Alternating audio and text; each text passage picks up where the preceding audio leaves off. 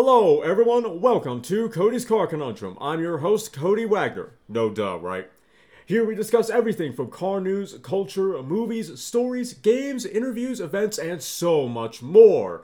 Without further delay, on with the show. Hey, everyone. Welcome to another podcast in Viper Week. Today, we are going to be diving into an article on Road and Track. Basically, it's a review from their archives of the 1992 Dodge Viper, of the original Dodge Viper. Dodge's Viper RT10 strikes with all the performance and venom of the legendary Cobra. Let's get into it, y'all. This article originally appeared in the October 1992 issue of Road and Track. Hollywood, California, cruising Sunset Boulevard, top down in the sensational new Dodge Viper RT10.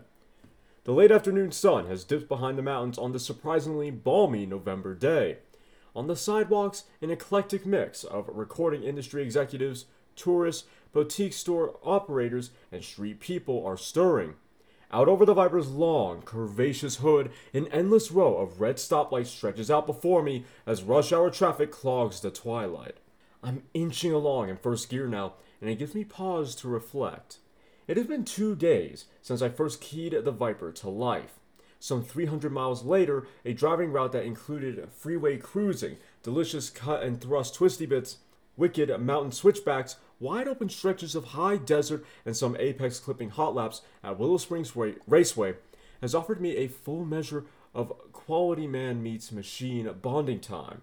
And with a tangled nest of split ends that passes for hair, I have the Viper due to prove it. Heady stuff, all.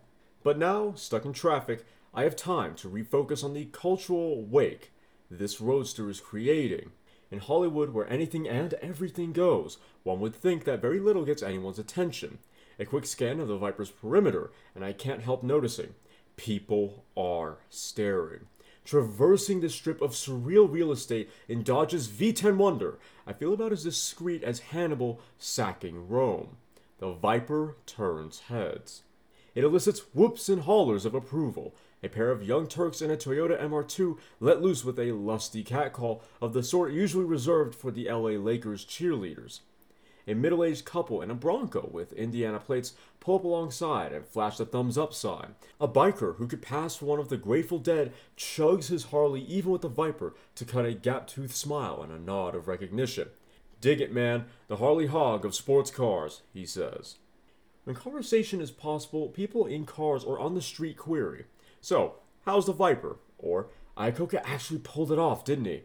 No confusing this wonderfully outrageous red two-seater with some VW-powered kick car or high-dollar techno marvel. When is the last time an American car, let alone one from Chrysler, has caused such a stir? Why? For starters, the Viper's visage is imposing. A menacing wide-mouthed grille and animalistic polyellipsoid headlamps look as though they just made a long journey up the river Styx. Hints of the Viper's inspirational forebear, the Shelby Cobra 427, are recognizable in the curved haunches of the rear fenders, in the basic honesty of the instrument panel, in the muscular bulges of the hood and front fenders. The Viper sits low and wide, as if ready to uncoil with explosive force at a moment's notice. At 75.7 inches, it's wider than a Corvette ZR1 or a Ferrari 348. Standing just 44.0 inches high, the Viper squats lower than a Ferrari F40 or a Testarossa and is more than 2.5 inches lower than the Acura NSX. Reptilian gill-like vents at the rear edges of the front fenders give a hint of the massive V10 engine that lies beneath the Viper's hood, and their functional heat exchangers too. The crowning bad-to-the-bone touch is the side-mounted exhaust pipes. The first such device is standard on a production car in 25 years. Vipers sold in the state of Connecticut and 1993 models exported to Europe will have a rear-exit exhaust still under development because side pipes are illegal there. A Targa-like structural bar hints of the roadster version of the Ford GT40. Flying in the face of more sophisticated exotics with their climate-controlled cockpits, the Viper sports an open-air nature that validates the notion that the pleasures of driving it are of this earth. Light on the accoutrements, heavy on the performance hardware, the Viper is about as different from traditional Chrysler fare, K-cars, minivans, padded vinyl roof New Yorkers, and Jeeps as one could imagine. A two-seat, open sports car powered by an all-aluminum V10 with rear drive, a tube frame, and a plastic body. Sounds like something conjured up in Heathel, Maranello, or Munich. Certainly not the Motor City. Headed by a GM escapee, executive engineer Roy H. Schuberg, Team Viper consists of 85 carefully screened car nuts from within Chrysler who volunteered to work on the project. Huddled in a warehouse-like skunk works in a semi-seedy section of West Detroit, previously the old AMC Jeep/truck engineering building, the Viper development project represented something of a mini Manhattan project for Chrysler, rushing the Roadster from concept to dealer showrooms in a scant 36 months. And though every dimension and body panel have been changed to meet federal safety regulations or production line realities, the Viper remains true to the form of the original showstopper that wowed him on the Chrysler turntable at the 1989 North American International Auto Show in Detroit. See Road and Track, April 1999. If a committee has been at work here, it's not the proverbial camel-causing confab that Detroit's been infamous for. The Viper now has 5-mile-per-hour bumpers, a legal height windshield, passive seatbelts, side exit exhaust that meets stringent noise guidelines, European homologated lighting systems, huge 13.0-inch disc brakes, and full emissions controls. By the time you read this, the Viper will have begun production out of the small Newmack Avenue facility in East Detroit, formerly a shop where Chrysler built prototypes. There, between 120 and 160 workers, dubbed craftspersons and organized into groups of 5, will essentially hand-assemble Vipers with the help of computerized inspection equipment. A scant 200 cars will be produced in model year 1992. By 1993, planned production rises to 2,000 cars. Sales to Europe beginning as well. Ultimately, Chrysler says it can build 3,000 to 5,000 Vipers per year, but that may be overestimating the size of the open two-seat near-exotic niche. As a point of reference, Shelby built just under 400 Cobra 427s in 2 years, and Honda is having more difficulty than expected selling its annual U.S. allotment of 3,000 Acura NSXs. Time will tell if a single-purpose car with no outside door handles, roll-up windows, automatic transmission, or factory air conditioning can sell in the projected numbers. Initially, anyway, a 2-year Dodge Viper waiting list and stratospheric dealer premiums are a near certainty. But enough of history and conjecture. The Viper's appeal is unabashedly emotional. The adrenaline starts pumping and the revelations begin the moment you lay eyes upon this retro roadster. As with the Cobra and numerous classic British roadsters, there are no outside door handles. You reach inside and with a backhand flip, you pull open the inside door release handle. That long black object brushing against your pant leg is the engine exhaust side pipe, and just upstream of it is one of the car's 2 catalytic converters. If the car's been running recently, it's best to stay clear. A large, prominently placed sticker at the rear of each door opening exclaims, "Warning! Hot exhaust pipes below door opening. Avoid contacting this area." A 3mm thick layer of Nomex minimizes heat transfer into the cabin. A short, easy hike over the sill and side pipes puts you into a supportive, no-nonsense bucket seat that seems to fit drivers short or tall, large or small. Aside from the pipes, ingress and egress are much easier than in, say, a Corvette. There are but 2 adjustments: seat back rake and fore aft. No others are necessary. The passive restraints are door-mounted belts with well-located outboard anchor points. Merely close the door and buckle the passive belts as you would in a Nissan NX or Chevy Lumina. The footwell is not cramped, but because the pedals are shifted to the left to clear the front midships engine configuration, there's no room remaining for a dead pedal. Seated at the controls, a leather-wrapped 3-spoke steering wheel of robust construction beckons you to the open road. There's a wonderfully simple yet attractive instrument layout with a 7,000 RPM tachometer, 180 mph speedometer, and warning lamp binnacles centered in front of the driver. Auxiliary gauges for coolant temperature, oil pressure, fuel level, and volts trail off to the right. The Viper's gauges have a dual personality: gray faces with black pointers and lettering by day, backlit pointers and lettering in a vibrant yellow with red highlights at night. Rounding out the minimalist dash are a simple push-pull headlamp switch, fog lamp toggles, rotary controls for heating and ventilation, but not air conditioning, and the one obvious concession to Sybaritic conduct, a 6-speaker AM/FM stereo/cassette. which Chrysler Wags insist is enjoyable up to 100 miles per hour. Slide in a Steppenwolf tape, select Born to be Wild, and you're off. The Viper has a high driveline tunnel, which also houses structural members that help account for its outstanding 5,000 pound-feet per degree torsional stiffness. Sprouting somewhat awkwardly out of the tunnel is the handbrake, borrowed from the LeBaron convertible, and the 6-speed shifter. The Viper's gear shift has relatively long throws, but easy to find, precise gates allow slam-dunk shifts or just puttering around town. What looks like tasteful gray, crackle-finished plastic on the dash, doors, and tunnel is actually structural urethane foam trim, the first on a US-built car. Another first on a modern production car is Viper's all-aluminum V10 engine. As it should be, this 400 horsepower, 8-liter, 488 cubic inch power plant is Viper's heart and soul. Derived from a similar V10 of the same displacement with cast iron heads and block that's scheduled to appear in Dodge trucks in 1993, the Viper's V10 architecture is essentially that of Chrysler's small block 5.9-liter or 360 cubic inch V8 with 2 cylinders grafted on.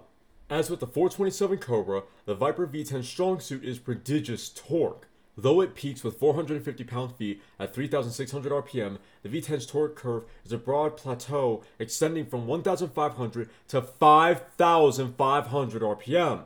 A sequential multi-point fuel injection system with bottom-fed injectors, dual throttle bodies, and dual plenums provides excellent drivability, and tuned intake runners give a ram tuning effect between 2,000 and 4,000 RPM. Early in the Viper program, Lamborghini Engineering was brought in for its expertise with high-performance aluminum block engines. Among the numerous improvements Lamborghini made to the aluminum V10 is a Formula One-inspired external coolant manifold running alongside the block. As a result, the engine has the lowest coolant temperature rise of any engine Chrysler has ever built. Casting the block and heads from aluminum also has a weight benefit, saving 100 pounds compared with the truck V10. Also of interest from a material standpoint are the Viper's magnesium valve covers and cast steel-tuned exhaust headers, a close fit within the Viper's frame rails. Fire up the engine, and all of this specification talk fades away. Because of the uneven firing pulses occurring at 90 and 54 degrees of the crankshaft rotation, the exhaust note is sort of a macho staccato chugga-chugga with a slight wheeze. I grew up on Mopars in the 1960s, so I can say this. On first blush, the Viper song sounds a bit sour, like 2 slant-6 Plymouth Valiants, each down a cylinder with pinholes in their mufflers. Commuting to college in a Valiant with a pinhole in its muffler, I thought it sounded cool. Silly youth. The Viper's phonics won't remind you of Sebring 1966 or the NHRA Winter Nationals or Talladega, or even today's Bo's Big Boy on a Saturday night. A street Hemi it's not, but you get used to it. You even get conditioned in a sort of a positive Pavlovian response to the Viper's exhaust sound because of the zoom things that happen as the sound gets louder. Getting the Viper, mini catalyst, Walker side pipes and all, to pass noise regulations was no small task. The big V10 breathes quite well up to its 6,000 RPM redline, and the pipes keep the exhaust in below the federal 80 decibels threshold. An all-new BorgWarner T56 6-speed transmission and hydraulically actuated 12-inch clutch get the Viper in gear and down the road in a hurry. The BorgWarner engineers claim to have paid special attention to the gear tooth microfinish and gear spacing. The result is a truly modern, quiet, easy-shifting, close-ratio transmission with 2 overdrive gears, not at all like the crash boxes of yore. It's certainly quieter than the Corvette's ZF 6-speed, and like the other popular brands across town, the Viper's box has a computer-aided 1-2-4 shift to help with the EPA city cycle fuel mileage rating, thereby minimizing the gas guzzler tax. When puttering along in first gear in the 15 to 25 mile per hour speed range with a warm engine, and under steady part throttle, the computer blocks the 1-2 gate and ensures that any shift you make is into 4th gear. Although the V10 is dozing at idle speed at 20 miles per hour in 4th, it doesn't protest a bit. No automatic transmission is offered. Aft of the gearbox, a short aluminum drive shaft goes to a limited slip 3.07 to 1 Dana 44 differential. Fresh out of the box, Chrysler claims supercar straight line performance numbers 0 to 60 in 4.5 seconds and the quarter mile in 12.9 seconds at 113 miles per hour. I had the opportunity to hook up a Viricom performance computer for a half dozen runs to validate my seat of the pants observations, with photographer Brian Blades and all his gear aboard and running in 95-degree heat at 35,000 feet above sea level, I managed a 4.9 second best 0 to 60 and a 13.2 second at 109 mile per hour quarter-mile run. So the Chrysler estimates sound reasonable. The Viper slithers forth wearing a composite skin formed largely by the resin transfer molding (RTM) process. Only the lower front body enclosure is formed of sheet molded compound, which is also found on the Corvette. Both materials can be loosely described as fiberglass. The newer RTM process is used on such European sports cars such as the Lotus Elan and Esprit, BMW Z1, and the Alfa Romeo SZ. Underneath the Viper's sinewy skin is a surprisingly rigid tubular steel backbone frame. Many open cars have all the structural integrity of an open shoebox, but the Viper's stout skeleton provides a solid platform for the chassis components. During 2 days of aggressive driving over a variety of road surfaces, I never detected any cowl shake or steering column wiggle. As benefits a classic sports car, the Viper sports fully independent suspension with unequal length upper and lower control arms at each corner. With the exception of the front lower control arms, these pieces are fabricated from tubular steel. Engineers discovered that the Dodge Dakota pickup truck lower control arms had just the geometry they were seeking and adapted them to the Viper. 2 stabilizing toe links are used with the rear lower control arms. Low pressure gas charged Koni coilover damper and spring assemblies and front and rear anti-roll bars round out the underpinnings. Jounce to rebound, the Viper suspension has a full 8 inches of travel, so rough roads don't upset the car's balance. Furthermore, roll, dive, and swat are well controlled. Steering is by power-assisted rack and pinion, also adapted from the Dakota pickup truck. It offers positive on-center feel, response is immediate, and obedient. Part and parcel of the Viper's animalistic aura is a 17-inch tire and aluminum wheel package, the fenders bulging as if straining to contain the tremendous mechanical strength that lies just beneath the surface. The rear tires, Michelin XGT P335/35ZR17s, are more than a foot wide, larger than the Corvette ZR1s and the same size as those on the Lamborghini Diablo. Claimed lateral acceleration for the Viper is 0.95 G, which seems plausible to me. Inboard lie monster brakes, 13-inch vented discs with Brembo calipers, no ABS is available. Team Viper worked very hard to build a hands-on machine that matches or betters the performance of the legendary 427 Cobra. One of the goals foremost in the minds of Chrysler engineers was the Cobra's vaunted 0 to 100 to 0 mile per hour time of 15.0 seconds. The Viper guys claim their snake can do it in 14.5 seconds. That's right, standing start to 100 miles per hour to a dead stop in 14.5 seconds. Road and Track engineering editor Dennis Simanidis did a little calculating, and if Chrysler's braking claims are true, the Viper is capable of a best-in-class 211-foot stopping distance from 80 miles per hour, matching the Porsche 911 Turbo. But let's not kid ourselves. The Viper isn't about numbers. It's about unbridled emotion on wheels. It's about explosive locomotion and the power to blast to 100 miles per hour or 150 miles per hour at will without working up a sweat. It's about balance and a 50-50 weight distribution that lets a skilled driver arm wrestle difficult corners, approach and dance on the edge of the laws of physics without computer intervention. With a deep well of torque, you can accelerate out of corners faster, and with the massive binders, it's possible to brake later. The Viper is sending little ripples of excitement through the ranks of Motor City car nuts and Mopar fans alike.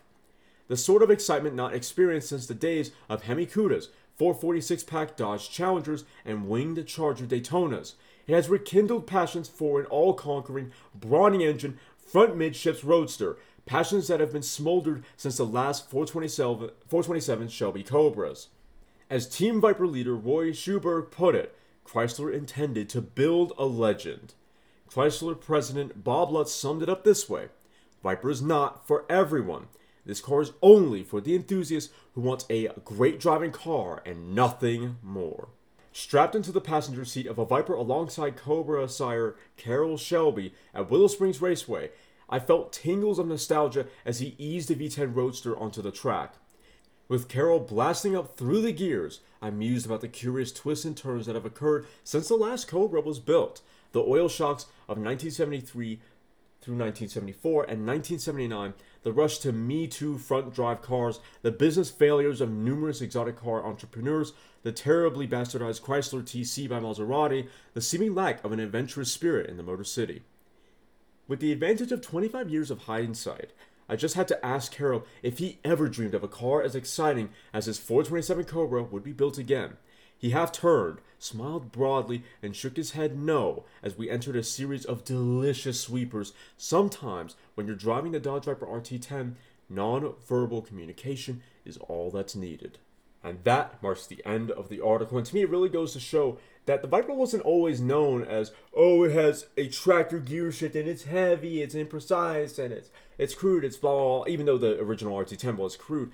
But people weren't saying that about the Viper all the time. They weren't even saying that with its inception. Not all of it. Maybe the crude interior, but not the fact that it couldn't handle it with, all this anti-Viper Kool-Aid talk. That wasn't true. The period pieces, and I've read more than just this one, all the Viper period pieces that I have read say largely the same thing, that this is an exciting, engaging sports car, especially an unexpected one to come from Chrysler. So if anyone says, oh, Viper's always been this, it's always been known as that, it's like, no, that's not what the original reviews said. The original reviews painted a very different picture, and then I guess as the car aged, or as times changed, or as new journalists came into play, then we started getting all of the typical Viper talking points that we see now and have seen for at least the last decade, at least the last 15 years. Well, maybe not 15 years, at least the last 12.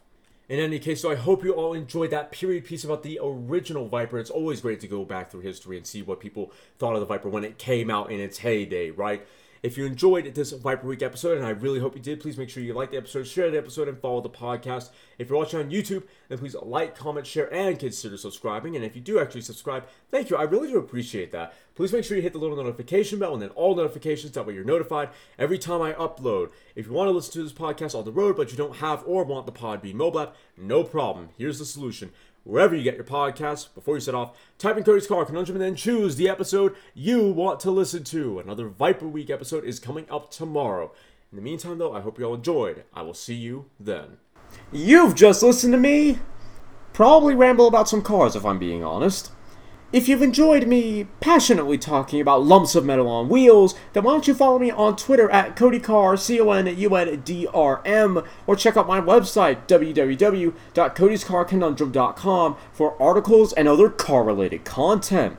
If you have any questions or would like to become a sponsor, send an email to drtaffy777@gmail.com and put sponsor in the subject line. Make sure to follow me here or any other platform so you don't miss out on more full throttle content. Thanks for listening. I'll see you all in the next episode.